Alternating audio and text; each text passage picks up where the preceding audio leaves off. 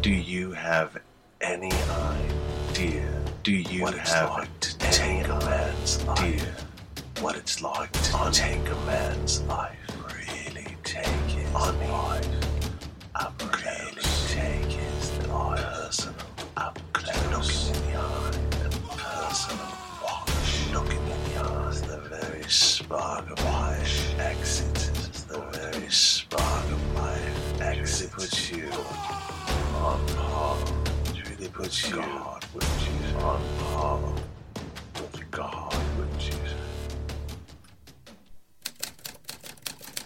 Herman Mudgett, also known as Dr. Herman Holmes, most famously known as H. H. Holmes.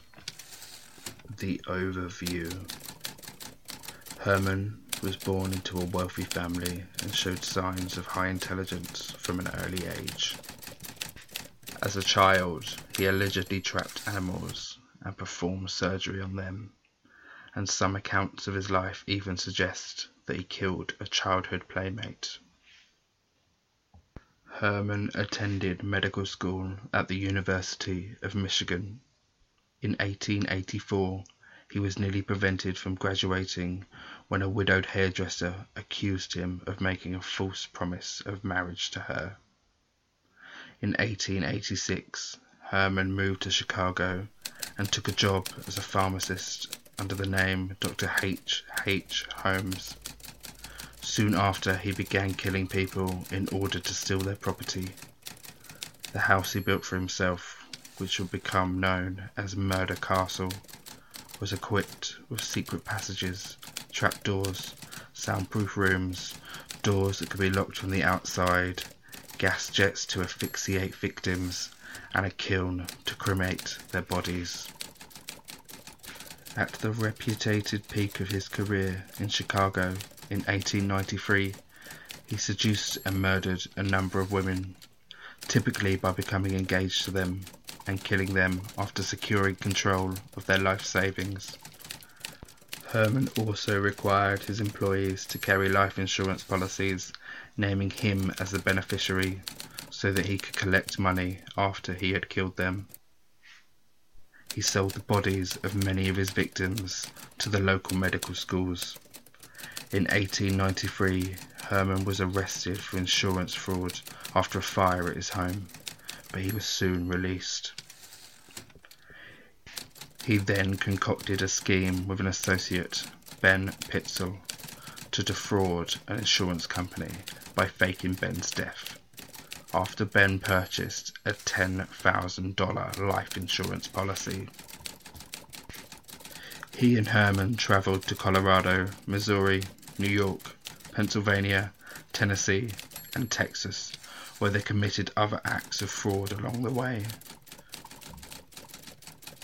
Herman also got married. Returning to Missouri, Herman was arrested for fraud and briefly jailed in St. Louis. While in jail, he met Marion Hedgeperth, a career criminal who agreed to help Herman in the insurance scheme with Ben. Meanwhile, Ben moved to Philadelphia and opened a fake patent office to swindle inventors. After his release from jail, Herman travelled to Philadelphia and killed Ben. He then convinced Ben's widow, who had been aware of her husband's involvement in the insurance scheme, that her husband was still alive, later giving her $500 of the money he collected.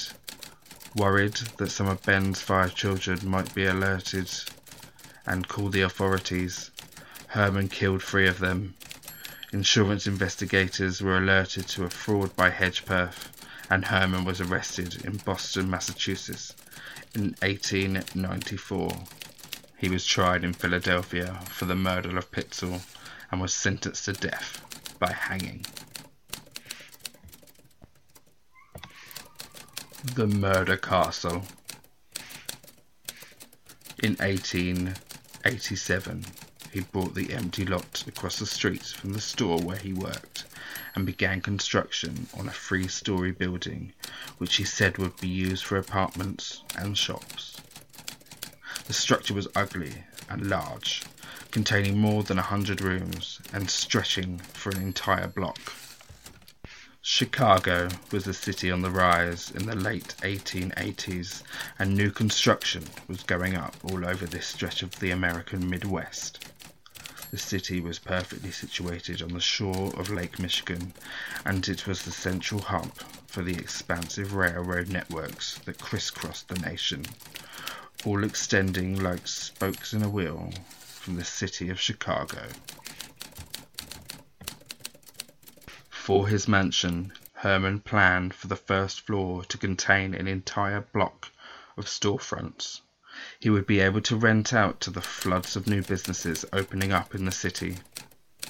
The third floor would contain apartments for the growing population of the city, looking to make it big in the Windy City, some of whom would become Holmes's victims. Those victims got to see the second floor, and the especially unlucky ones made it to the basement, which hid the elaborated horrors for which Herman's house is now famous. Herman switched builders and architects frequently throughout the building's construction, so no one involved was able to realize the gruesome end goal. The castle was completed in 1892, and by 1894 police would be exploring its winding passages while Herman sat behind bars. At first they were confused at what they found. There were hinged walls and false partitions. Some rooms had 5 doors, and the others had none. Secret, airless chambers hid underneath floorboards, and iron plate-lined walls stifled all sound.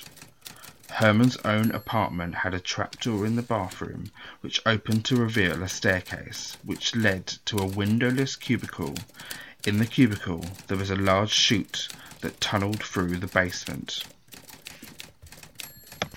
One particularly noticeable room was lined with gas fixtures. Here, Herman would seal his victims in, flip a switch, and the adjacent room watch and wait. All of the doors and some of the steps were all connected to an alarm system.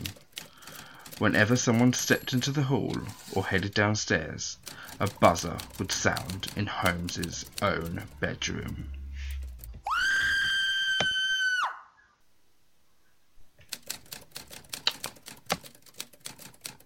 Uncovering Chicago's House of Horrors. The first clue about the bizarre floor plan's true purpose came to the cops in a pile of bones. Most of them were animals, but some of them were human, so small that they had to belong to a child, no more than 6 or 7. When they descended into the cellar, the scope of the building's hidden horrors was revealed. Beside a blood-covered operating table, they found a woman's blood-soaked clothes.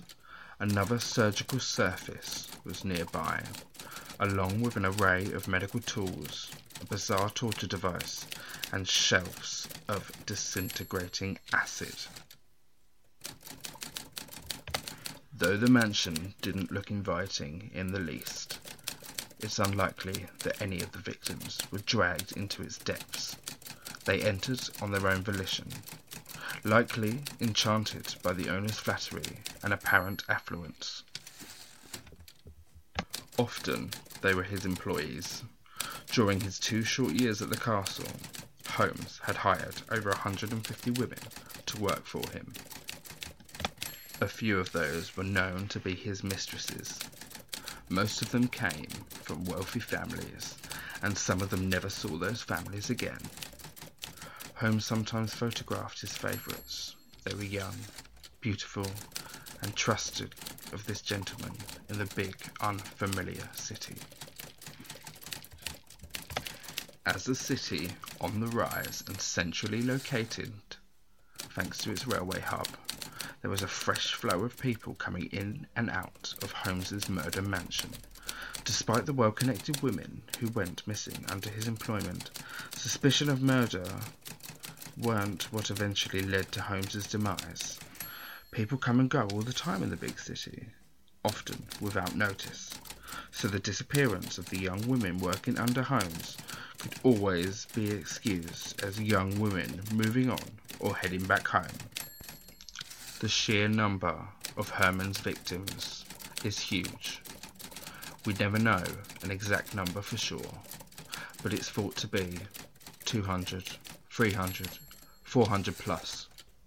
But without any figures, we cannot tell this for certain. Holmes is now talked about as the birth of the serial killer.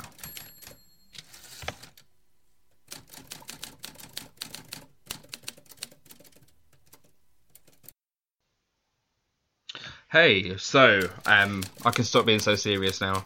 I was trying to do a serious voice. I'm not sure if it suits me. However, I am still struggling to be able to meet up with my pals due to COVID-19, which I actually got tested for today. So fingers crossed I don't have it. Although NHS workers, key workers, shop workers, post office people, everyone who's doing their bit, amazing people. So thank you for that. These episodes seem to be quite short at the moment. I'm going to try and lengthen them as soon as I've got someone to sort of bounce off a little bit more. Then I'm sure that we can make the episodes a little bit longer. Now, I have a fascination with serial killers and all things crime related, a bit of gore. Now obviously this is historical, so I'm gonna try not to turn into a true crime podcast, but who knows. The rule is there is no rules. So thank you for joining me for another little episode. I'm now on Apple iTunes at last. It took me a while, but yeah, so I'm going to try and get some content up. I'm going to try and build my structure a little bit more, and please come along with me for this journey. And yeah, we will improve the sound quality. We'll get better, hopefully. And yeah, so I hope you're all well, and I will release a new episode soon. Okay, take care. Good day.